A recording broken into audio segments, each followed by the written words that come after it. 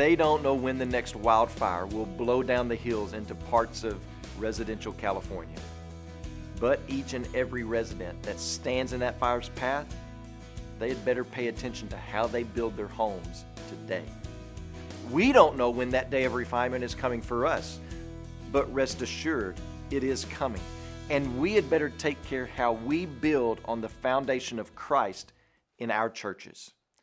So where are you? As you look back over your life, can it be said that you were a skilled master builder when it comes to the ministry that God graced you with? In your family? In other words, what needs to take place as we move into tomorrow so that you operate according to godly wisdom, Spirit-led ministry?